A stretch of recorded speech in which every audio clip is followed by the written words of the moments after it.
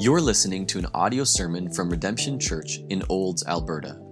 It is our prayer that through this ministry we will see lost people saved people matured, and mature people multiplied, all to the glory of God. For more information about our church, or to let us know how we can be praying for you, visit us online at www.redemptionolds.com or send us an email at info@redemptionolds.com.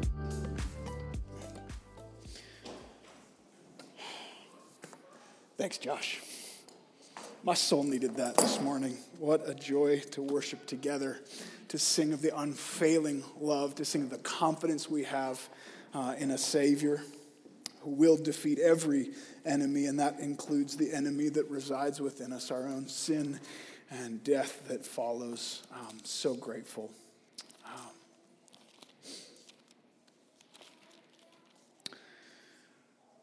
As we gather, just reminded this morning before we go to God's Word, it's a tough season in our country. I don't know if you've noticed some stuff going on.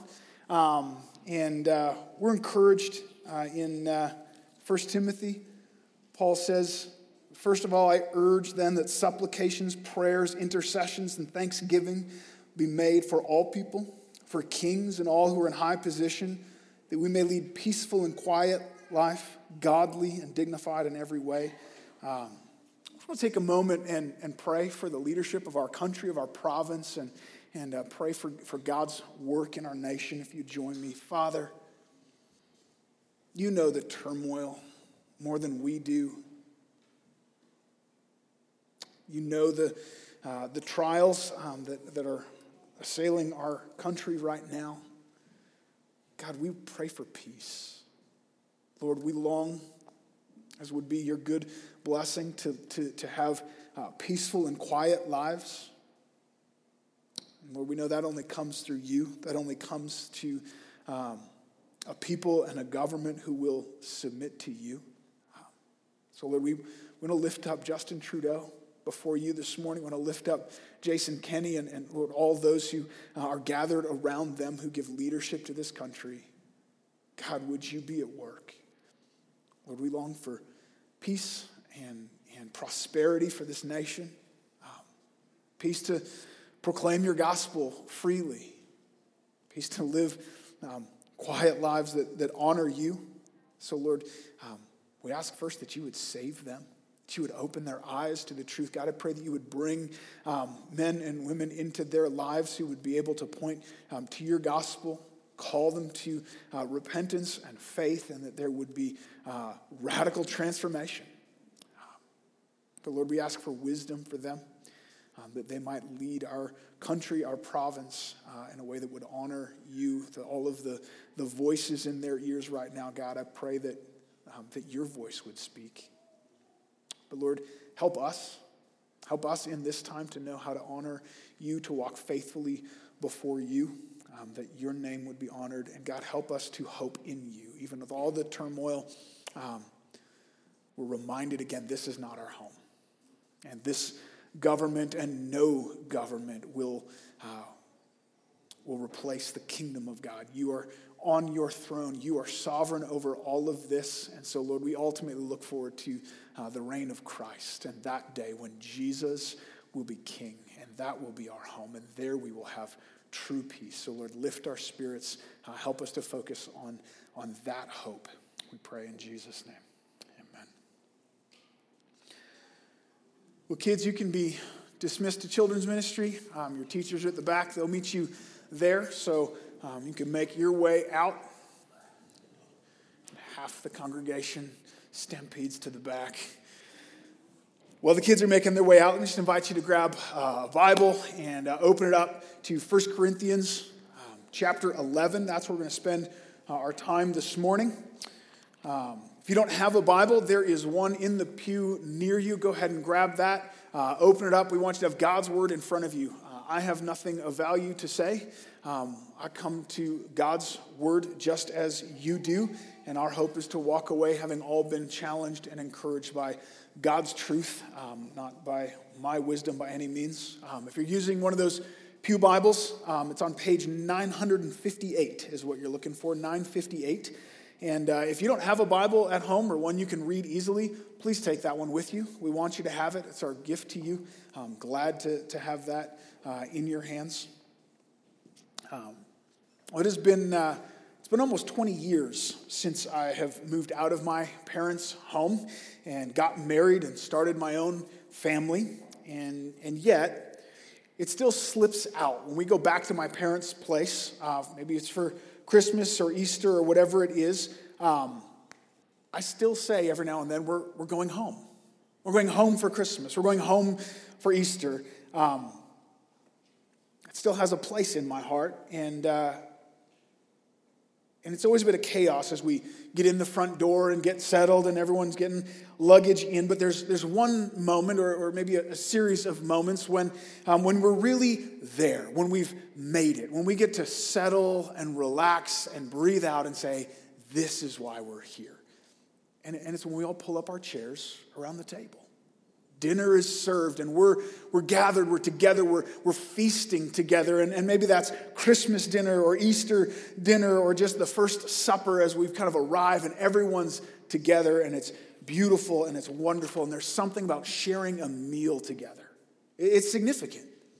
A fellowship that we share, the sense of belonging and closeness. There's an intimacy there that's special around food. And I think there's even something significant in the joy we share as we enjoy a good steak together, as we delight in a meal together, as we have that satisfaction in us having filled our bodies with nourishment and relaxing around the table. There's something special there, something I think God has weaved into humanity for a purpose. And I think that imagery, the reality of just having a fellowship together around a meal plays into the meaning, the imagery behind the practice of the Lord's Supper. It helps us as we seek to understand the question, why? Why the Lord's Supper? Why communion?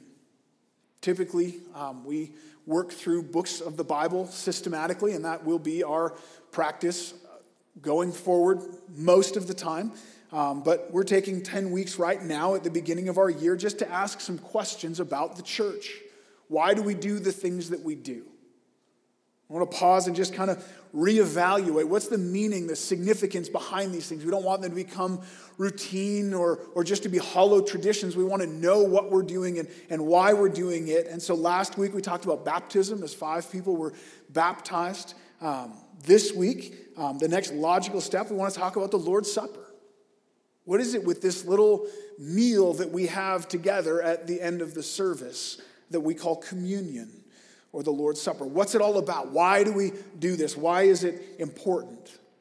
Well, first, the Lord's Supper began at the first Lord's Supper, or we will call the Last Supper. The disciples gathered together with Jesus for his last earthly meal. It's recorded in Matthew, Mark, and Luke very clearly. It's mentioned a little more vaguely in John. And then Paul teaches about it in 1 Corinthians 11. And that's where we're going to spend our time this morning. Chapter 11 of 1 Corinthians, verses 23 to 26. It's this beautiful, complete, concise statement of the Lord's Supper and what it means. And so very early on in the church, these verses became kind of the go-to passage to read as we take the Lord's Supper together, because it's kind of just neatly packaged there for us. So it's incredibly significant, and we want to understand that more. We've read these verses every other week for the last 6.5, almost 7 years as we've gathered. Let's dive a little deeper. Let's make sure we know what we're talking about, what we're saying as we do this. So follow along as I read 1 Corinthians 11, starting in verse 23. Paul says, "For I received from the Lord what I also delivered to you. The Lord Jesus, on the night he was betrayed, took bread. And when he had given thanks, he broke it and said, 'This is my body, which is for you. Do this in remembrance of me.' In the same way also he took the cup after supper, saying, 'This cup is the new covenant in my blood. Do this as often as you drink it in remembrance of me. For as often as you eat this bread and drink this cup, you proclaim the Lord's death until he comes. Would you pray with me?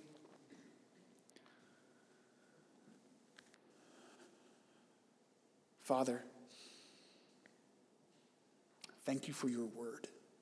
Thank you that it is trustworthy and true. Thank you for the treasure that we have in the gospel of Jesus Christ and all that that entails. Lord, you know my weakness. You know my inability as a jar of clay entrusted with this gospel. God, I just call out to you now. Would you be at work? Lord, in my weakness, in my inability, would your gospel shine through? Would you use me in spite of myself? Lord, I pray for us as your church.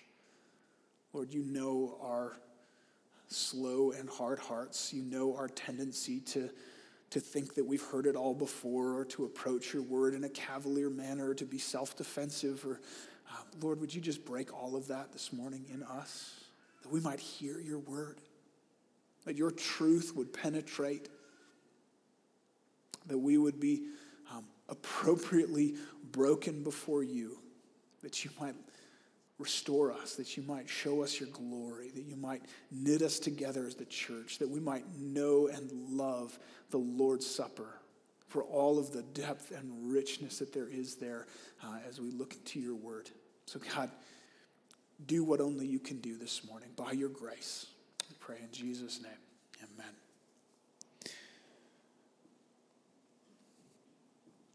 Well, Paul begins with this statement of, I received from the Lord what I also deliver to you. And so we're looking at this Lord's Supper.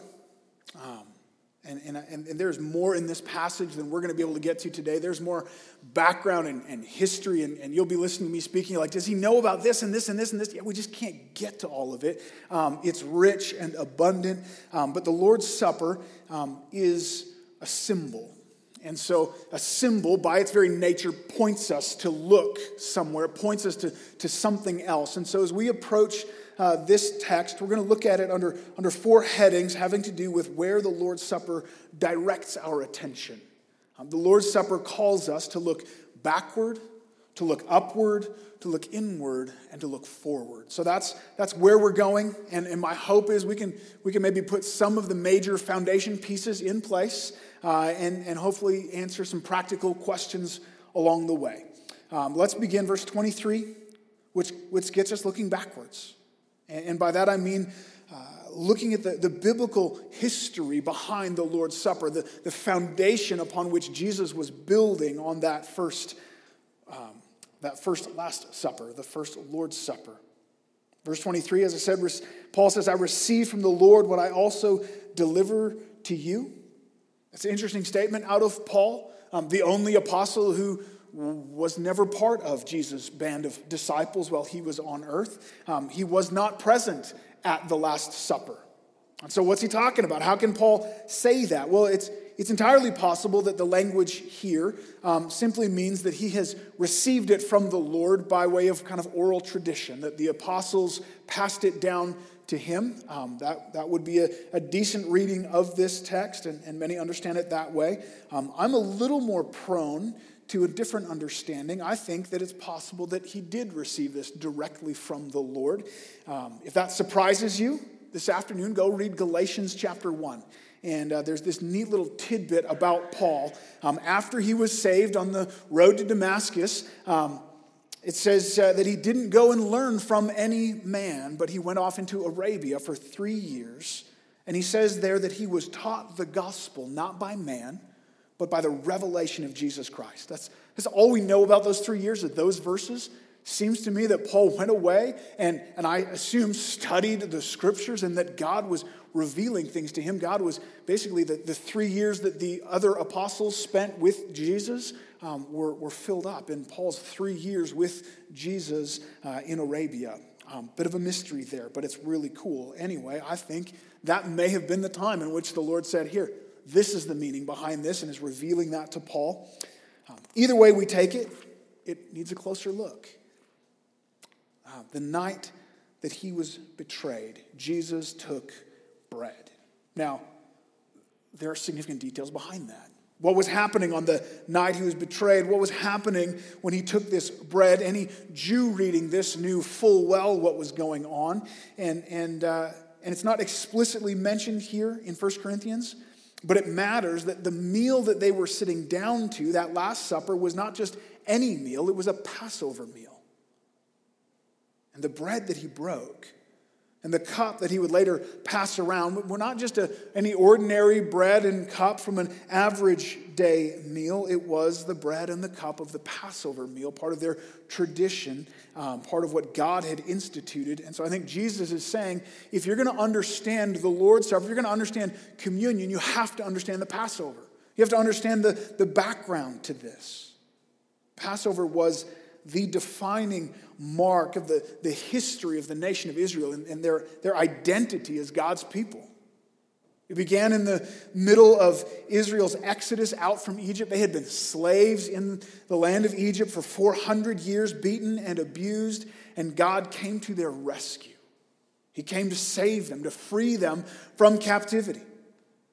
He brought about the 10 plagues in Egypt, and it broke the back of Pharaoh, destroyed, wiped out that world power nation. And the 10th plague, the last plague that broke Pharaoh's back, was this angel of death coming. The angel of death would come and he would kill every firstborn son. The Lord was, if you will, kind of pulling back his restraining grace and allowing his wrath to be poured out on every firstborn son. And that then included not just the firstborn in Egypt, it was the firstborn through Israel as well. But with God's wrath came grace, came a way to escape.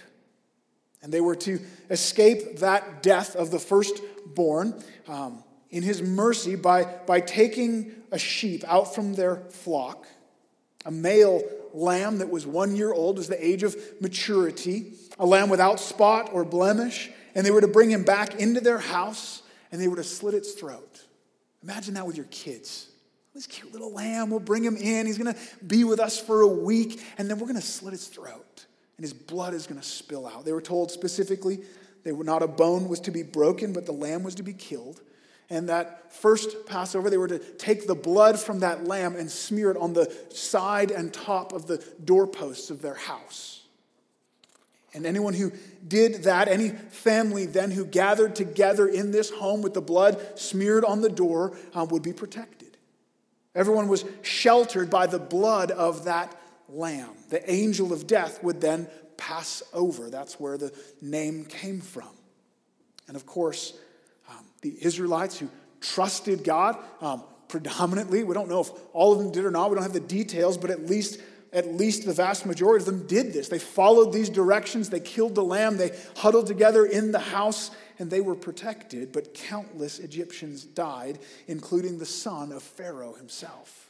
Pharaoh, of course, seen as a god as he ruled over Egypt, and his offspring then being the next ruler was killed by the God of Israel.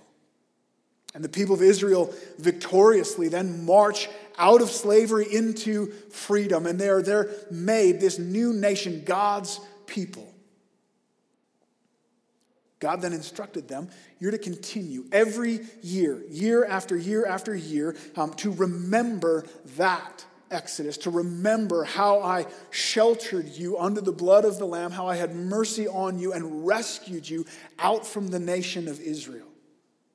And so they were to go through these practices every year, killing the lamb and spreading the blood and retelling the story to their kids for generation after generation. This is what God has done. And they did.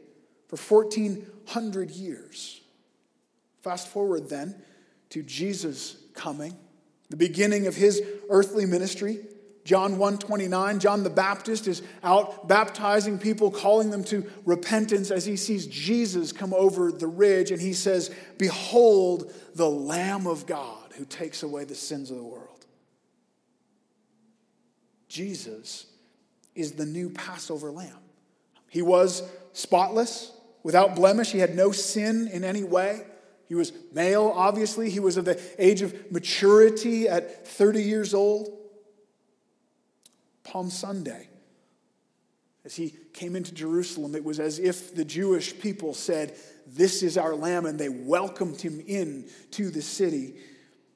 And then Passover weekend, he was killed.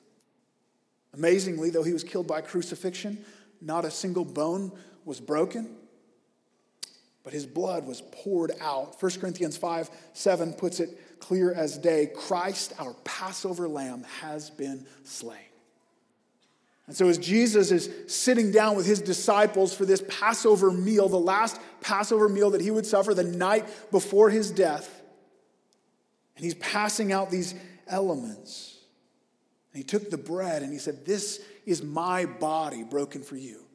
They're thinking, "I thought this was about Passover." Now Jesus is saying it's about him. "This is my blood poured out for you. Do this in remembrance of me." He's saying, this is the new Exodus. The real Passover has come. The true Exodus, the true Passover. The rescue of God's people out from Egypt, the rescue of the nation of Israel out from Egypt. That was never the end game. That was not a culmination. That was the beginning of something. That was this living metaphor pointing forward to Jesus, to God's ultimate plan of salvation. And as the Israelites were slaves in Egypt, we were born as slaves to sin, under the bondage of sin, enslaved by our own rebellious and sinful hearts. And the penalty of death hangs over us for it.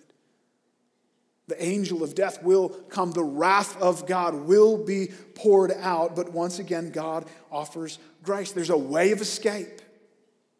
All those who will shelter under the blood of this Lamb. That is, who by faith will apply the blood of Jesus to their life, will recognize their need for a rescue from the bondage of sin, trusting that Jesus is this new Passover lamb who could die in your place. Then the angel of death will pass over. You'll be rescued, just like Israel was. You'll be rescued out of slavery to sin into this new nation, this new people of God. So Jesus says, this is the new covenant in my blood.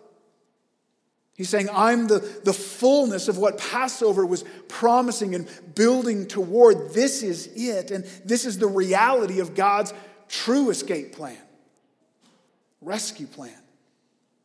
So as we partake together of the Lord's Supper, just like Israel looked back on that story of the first Passover, we look back at the death of Jesus. We celebrate what God has done to rescue us. Communion is the ongoing celebration of our liberation from our slavery.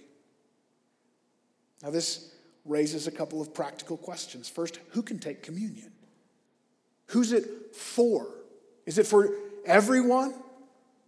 Well, you can't eat the Passover meal unless the blood was smeared on your doorpost. Unless you're one of those who has been rescued. You can't remember what you have been rescued from and celebrate your having been rescued unless you have indeed been rescued. Communion is for those who have put their faith in Christ, who have trusted him and his work on the cross, who have said his death was for me. I've been brought out of slavery into new life, and I am one of God's people.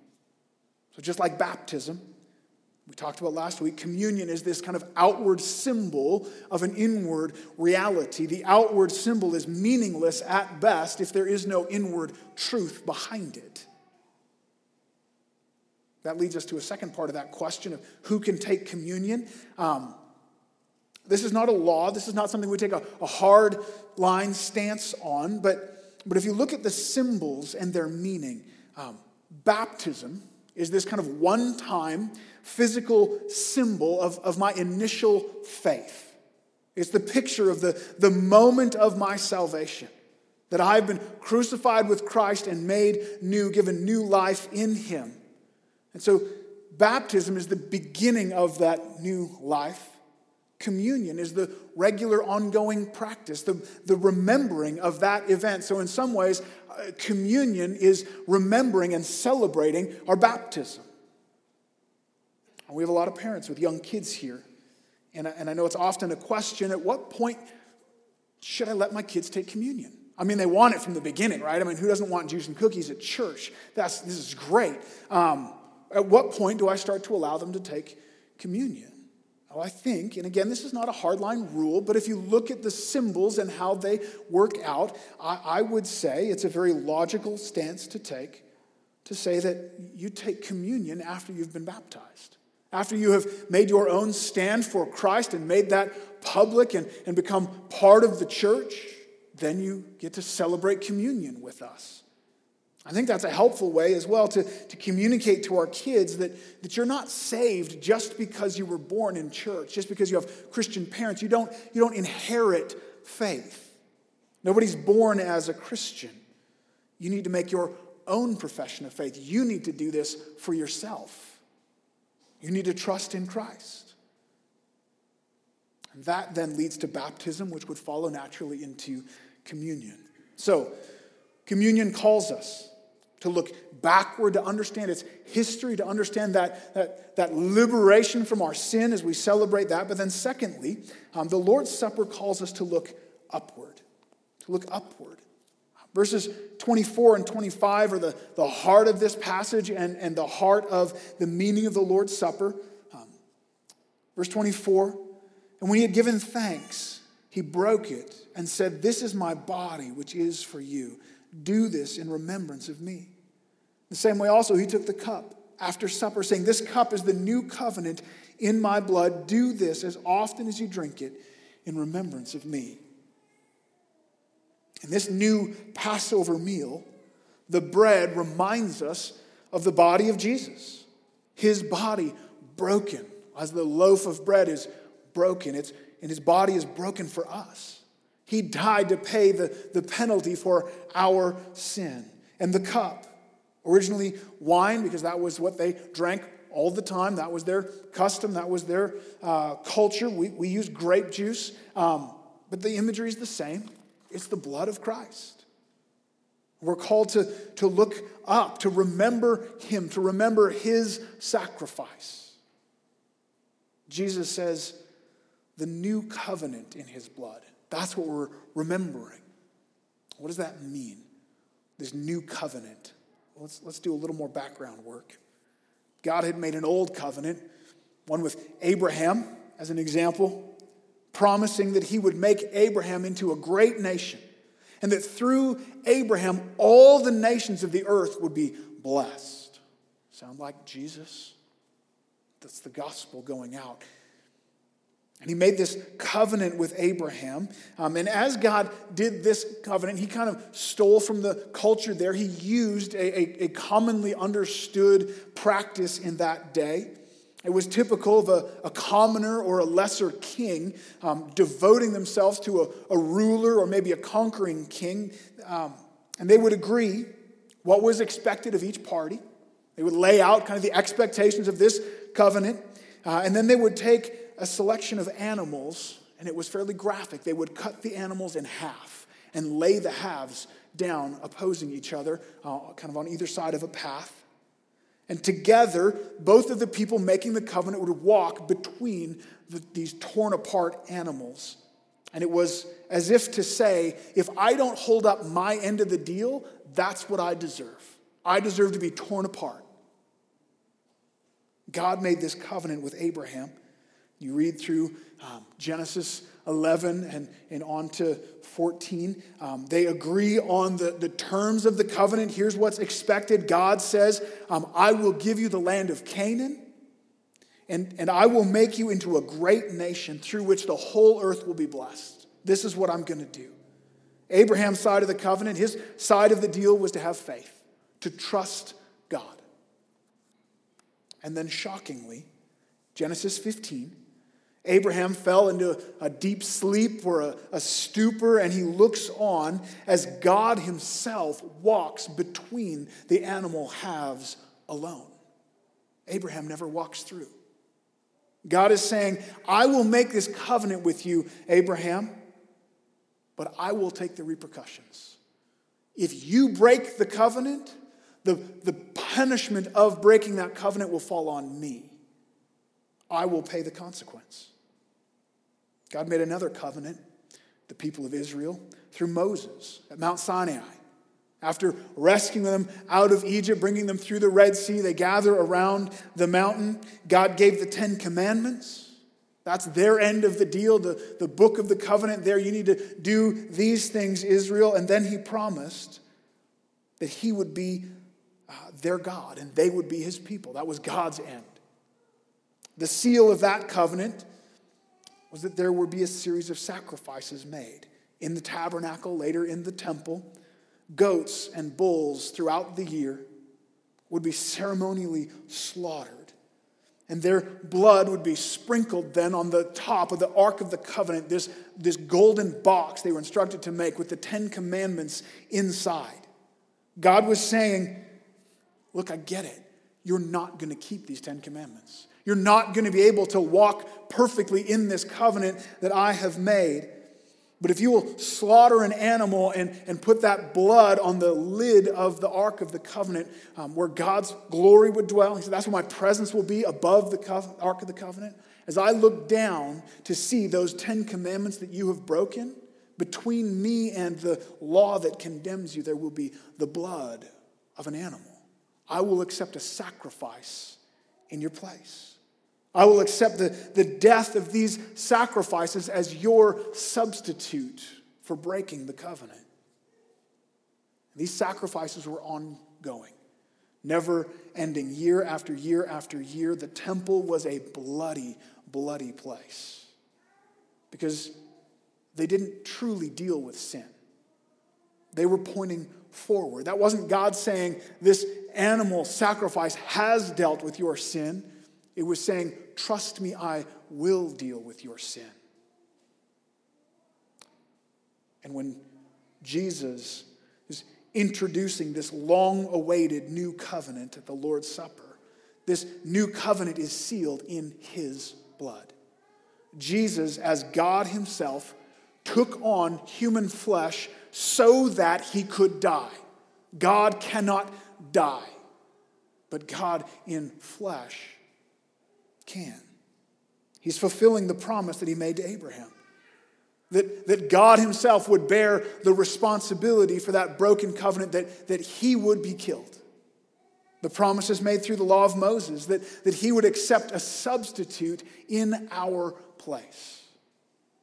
Jesus was the ultimate sacrifice. He was himself our substitute. God was saying, even though you broke the covenant, I'll pay the penalty. And so I will keep up my end of the deal. I will still be faithful, even though you are not. And I will cover the payment for the broken covenant. This isn't just the new covenant. It's also the last covenant. It is the ultimate covenant, the culmination, the completion of every previous covenant comes to climax right here. Listen to Hebrews 10, 1-5. For since the law, let's talk about the law of Moses in particular, was a shadow of the good things to come instead of the true form of these realities, it can never, by the same sacrifices that are continually offered year after year, make perfect those who draw near. Otherwise, they would they not have ceased to be offered, since the worshipers, having once been cleansed, would no longer have any consciousness of sin. Do you see the logic? The law was a shadow pointing forward. That's why it had to just keep going, because it didn't actually cleanse sin. But in these sacrifices, there's a reminder of sin every year, for it is impossible for the blood of bulls and goats to take away sin. It's not enough. Consequently, when Christ came into the world, he said, sacrifices and offerings you have not desired, but a body you have prepared for me. Those old covenants, the blood of bulls and goats, they were never enough. They were never the main thing. They were but a shadow pointing forward to the reality, to Christ. Sacrifices and offerings, those were never enough. Those never truly satisfied God, but he gave a body to Jesus Christ. Implication, that would be the sacrifice. So down in Hebrews 10, verse 12, but when Christ had offered for all time a single sacrifice for sins, he sat down at the right hand of God. It's done.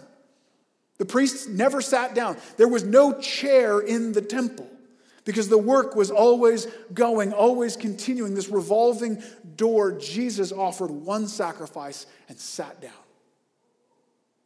Verse 14, for by a single offering he has perfected for all time those who are being sanctified. Once and for all, in that moment, it was done. It was always about Jesus. So communion, we're called to look upward as sinners who've rebelled against God, who rightly deserve death, who have broken this covenant that we have before God, that we owe him our obedience and our very selves. And we're reminded every time we come to the Lord's table, in the words of one of my favorite hymns, when Satan tempts me to despair and tells me of the guilt within, upward I look and see him there who made an end of all my sin. That's the new covenant. He did it. It's completed. So we come to the Lord's table to fix our eyes on him, to remember this new covenant in his blood. We come as broken, struggling sinners, reminding ourselves over and over again that his body was broken for me, that his blood was poured out for me. In his death, he offered the ultimate sacrifice once and for all, purchasing full, complete forgiveness. To quote another old hymn, my sin, oh the bliss of this glorious thought, my sin not in part, but the whole is nailed to the cross, and I bear it no more. Praise the Lord, oh my soul. The Lord's Supper calls us to look upward. I want to clarify again just a little bit here. We'll get into a bit of historical church conflict. What exactly are we looking upward for? What do we receive in the Lord's Supper? I don't want to get into the weeds on this. The Catholic Church believes that the elements of the Lord's Supper, when they are prayed over by the priest, they become the body and blood of Christ. The physical aspect of it doesn't change, but the essence of it is. And so they believe they are ingesting the actual body and blood of Jesus Christ. If you want your fancy theological word for today, that's transubstantiation. Write that down quick. And in the Catholic understanding of salvation, that is where you receive actual grace. You must go to Mass. And in a sense, the sacrifice of Jesus is happening again and being applied to you. You are receiving grace in that. So that is a mandatory thing that you must do to be saved. The Lutherans, of course, Martin Luther starting the Reformation, he wanted to rescue the Catholic Church. He was trying to fix the things that were going on. He took one step back from that. They would say that as we do, salvation is by faith alone, by grace alone, through faith alone. And so we would line up with them on that, but they still take a little bit more of a mystical view of the Lord's Supper, that the body of Jesus is spiritually present in the elements, not in any physical, material way, but the presence of Christ is kind of in, under, and around the elements, they would say. The Ulrich Zwingli in Switzerland, John Calvin, to some degree, would take up and argue the position that has become the predominant evangelical position. And they would argue that when Jesus said to the apostles, that first Lord's Supper, this is my body, they were also looking at his body. They didn't think that was a literal statement. They would have understood that metaphorically, very naturally, just as in the same way Jesus says, this cup is the new covenant. Nobody thinks the cup is the covenant. It's a symbol of the covenant. Besides that, the body of Jesus is human. is finite and is seated in glory with the Father. And so it cannot be everywhere present. And twice Jesus says, do this in remembrance of me. The thrust behind the practice of the Lord's Supper is remembrance. And so this position would be called a memorial position. We're not mystically receiving grace. This is an act of remembering. Now, don't be fooled into thinking this is something lesser. We get looked down on. Oh, you don't really believe in the wonder of the Lord's Supper. No, absolutely I do. But I believe in it because of the strength of what happened on the cross. Because in contrast to the Catholic view, I believe when Jesus died on the cross and said, "It is finished," he meant it. It was finished. It's complete. The sacrifice of Jesus does not continue on. It was paid. It was done. As Hebrews 10 teaches, he offered a single sacrifice and sat down. It was done. He perfected for all time those who were being saved. And though there may not be a mystical infusing of grace through the Lord's Supper, is that really what we need? Is that what we're called to? Is that what our hearts need? Or are we saved by grace through faith? And is it not spiritually sustaining, spiritually life-giving as we gather together in a significant way to remember Christ? In faith, to be reminded again of his sacrifice, to fix our eyes on Jesus, the author and perfecter of our faith. It is spiritually strengthening and life-giving and vital for us to gather together as believers and take the Lord's Supper as an act of faith used by the Lord in significant ways to strengthen us, to encourage us, standing confidently in what Christ has finished on the cross. So the Lord's Supper calls us to look backwards, then it calls us to look upwards. It also calls us to look inward. For this, actually, we need to expand our text a little bit. We need to understand the verses surrounding the passage that we've been looking at. There's this lovely, idyllic passage about the Lord's Supper, verses 23 to 26, and we love to read those all by themselves because the verses around them are ugly. This beautiful passage is couched in a harsh rebuke. Let me just read these for us. Look back to verse 17. Paul says, "In the following instructions, I do not commend you, because when you come together, it's not for the better, but for the worse. For in the first place, when you come together as a church, I hear there are divisions among you. And I believe it in part, for there must be factions among you in order that those who are genuine among you may be recognized. When you come together, it is not the Lord's Supper that you eat.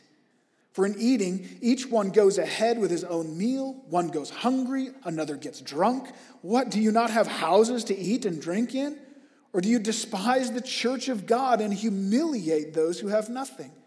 What shall I say to you? Shall I commend you in this? No, I will not." Then he talks about the Lord's Supper and the significance of that. And then verse 27, he carries on. "Whoever, therefore, eats the bread or drinks the cup of the Lord in an unworthy manner will be guilty concerning the body and the blood of the Lord. Let a person examine himself then, and so eat the bread and drink of the cup. For anyone who eats and drinks without discerning the body eats and drinks judgment on himself. That is why many of you are weak and ill, and some have died. But if we judged ourselves truly, we would not be judged. But when we are judged by the Lord, we are disciplined so that we may not be condemned along with the world." So a lot going on there. Paul says when you're gathered together, it's not a good thing right now. It's almost would be better if you wouldn't. It's not for the good, but for the worse. Because some are gorging themselves and getting drunk, and others are going hungry and being neglected. There was an absolute neglect of the other brothers and sisters. There was division and factions. He says, I wish you wouldn't do that. It would be better if you didn't gather at all. And he talks about the significance of the Lord's Supper, the body and the blood poured out for us. And then verse 27, he warns, "Whoever therefore eats of the bread and drinks of the cup of the Lord in an unworthy manner will be guilty concerning the body and blood of the Lord." And so also verse 28, let a person examine himself, and so eat of the bread and drink of the cup. For if anyone who eats and drinks without discerning the body, eats and drinks judgment on himself. We can come to communion in a way that is dangerous. And Paul says this is why some of your members are sick and some have even died because of God's discipline of this sin. That should scare us a little bit. Every time we come to communion, we should come with just a little bit of trembling, and we should be looking inward. We should examine ourselves. What does that mean? What are we looking for? What does it mean to partake of the bread and the cup in an unworthy manner? Well, let's first set ourselves a guardrail. Because if by unworthy we mean sinner, then we're out. We're all out. And actually, the Lord's Supper completely loses its meaning. No, sinners are called to come for grace, or come to shelter under the blood of the Lamb. That's what it's about. Jesus Christ came to save sinners. That was the reason for the cross. This does not exclude sinners. But there are numerous ways that we could come in an unworthy manner, and the first would be to come as an unrepentant sinner. Something in your life that you know is wrong, that you just refuse to let go of. This is my pet sin. And I know the Bible says A, but I'm going to continue doing B anyway because I don't care. You better be careful as you come to the Lord's table. That's not what is pictured as we take the bread and the cup. That's coming deceitfully. You're holding on to that sin and protecting it, and that's a problem. Or it could become ritualistic. Not discerning the body, not thinking about the body of Christ at all. Not thinking about anything. This is what we do. We just do it out of habit. It's an action done without faith. That's an improper way to partake of the Lord's Supper. That's why we always want to give time for reflection and read through this text again, that it reminds us what we're doing and why we're doing it. Another option would be to come the way the Corinthians had come. Not discerning the body in their context was not discerning the body of the church. Not recognizing that we're one family, that we are together as brothers and sisters. They had these divisions. There was bitterness and brokenness and anger. They're not walking in love toward one another. Jesus spoke a similar thing in reference to temple sacrifice, but I think it absolutely applies here, Matthew 5:23. So if you're offering your gift at the altar and you remember that your brother has something against you, leave your gift there before the altar and go. First be reconciled to your brother and then come and offer your gift. If you've sinned against someone and you've not repented of that sin, you've not asked for forgiveness of that sin, and there's a rift between you and that other person, you need to hold off. You should not be coming glibly to take communion if there's this division of sin between you and another believer. It shouldn't go that way. You need to repent. You need to restore that relationship. Now, I understand relationships are complicated. We are broken people, and sometimes there will be people who you cannot please. It doesn't matter what you do. They will not be reconciled. They will not forgive you. In that case, I think Romans 12:18 is helpful. If possible, so far as it depends on you, live peaceably with all. So there is a point where I have done all that I can. The rest is in their court. I can't do any more, but let's not take that too lightly. As far as it depends on you, anything you can do in laying down your pride and humbling yourself and in trying to restore that relationship, but at some point, maybe you've done all that you can do. The call of verse 28 is clear. Examine yourself. Examine yourself. Communion has this sanctifying effect week after week. That's why Paul brings it up here. You have these divisions among you, and this is what happens every time you get together. Well, when you get together for communion, you should be stopped in your tracks to examine yourself and recognize this sin. We look inward, we take stock of our sin, of our faults, of our failures. We're brought again to repentance and holiness, convicted to grow in following the Lord. We cannot ignore unrepentant sin or division in the church when we come together for communion. It puts a spotlight on us. It has this purifying effect in that way. And that should lead us to repentance. And in repentance, then we come to the table. Again, not as perfect. We come broken before the Lord and grateful for his sacrifice. The Lord's Supper calls us to look backward, to see the fulfillment of all God's promises coming here. It calls us to look upward, to be reassured again by the grace of God as our sins are fully covered by the blood of the cross, to look inward, to examine ourselves and our relationships, and then finally it calls us to look forward. And I just need to admit bias here. I love this portion of this text. This is balm for my soul. This hope of verse 26. Listen to these words. Paul adds, "For as often as you eat this bread and drink this cup, you proclaim the Lord's death until he comes." Just another quick practical note. Paul adds this comment, as often as you do this. So, how often do we do it?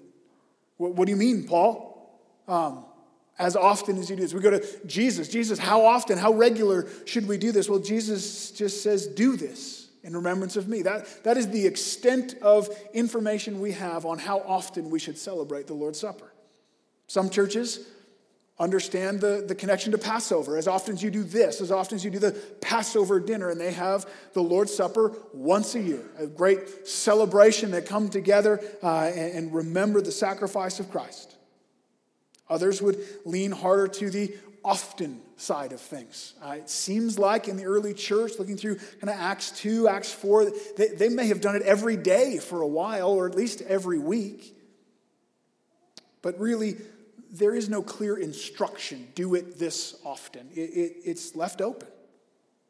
And so our schedule, we've said, let's do it every other week.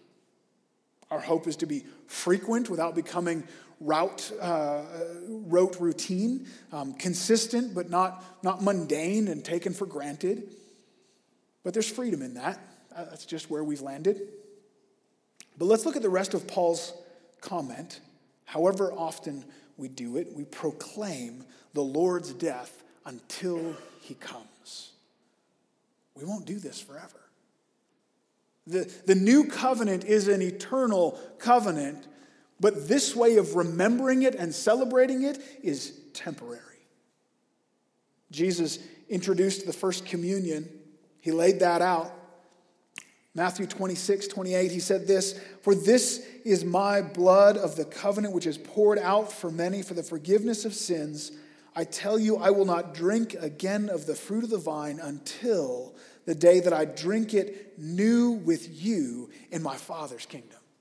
Jesus is fasting right now from wine, waiting for the day that he will drink it again with us in the kingdom of God. The very first Lord's Supper sets this out, and for 2,000 years, week after week, month after month, year after year, the church has gathered together, setting their eyes on that day. Oh, it's coming. Followers of Jesus looking forward to the final Lord's Supper, when there will be a meal with Jesus in the kingdom of God. You see, Jesus used the Passover meal specifically, but this theme of the meal in general is so much richer and so much bigger. I think there's an argument to be made that it starts all the way back in Genesis 1. God creates Adam and Eve, and where does he put them? In a garden. With a table set before them of all the fruits of the trees. It's all there. You're provided for. And the presence of God is there. They have this ongoing, consistent meal with the Lord. However, they disobeyed God. They went looking for their life, for their sustenance, their fulfillment, other places. They rebelled against God. They were disobedient to him, and so he kicked them out of the garden, out of the presence of the Lord, and yet God continued to invite humanity back to the table. After rescuing Israel out from Egypt and bringing them to Mount Sinai, after giving them the 10 Commandments and the book of the covenant, listen to this story. This is one that I missed until we were working through the book of Exodus, and it blew me away. Then Moses and Aaron, Nadab and Abihu, and 70 of the elders of Israel. So 70 elders, Moses, Aaron, Nadab, and Abihu, went up the mountain, up Mount Sinai, and they saw the God of Israel. That's mind-blowing. There was under his feet, as it were, a pavement of sapphire stone, like the very heaven for clearness. And he did not lay his hand on the chief men of the people of Israel. They beheld God and ate and drank. They saw God in his holiness, and they were not obliterated, so that's grace. And then they ate and drank. Where did that come from? Where did the food and drink come from? They're having a meal in the presence of God. Can you imagine how weird that would be? And how amazing that would be? This is God saying, relax. Like they're trembling and freaking out, and God says, here, have something to eat. Be comforted. Be filled. There's good things in my presence. And he's saying, this covenant that I'm giving to you, these laws that I'm bringing you, this is how you will come back to me. This is how you will enter back into my presence the way a child comes home for dinner and sits down around the family table where you belong, where you're satisfied.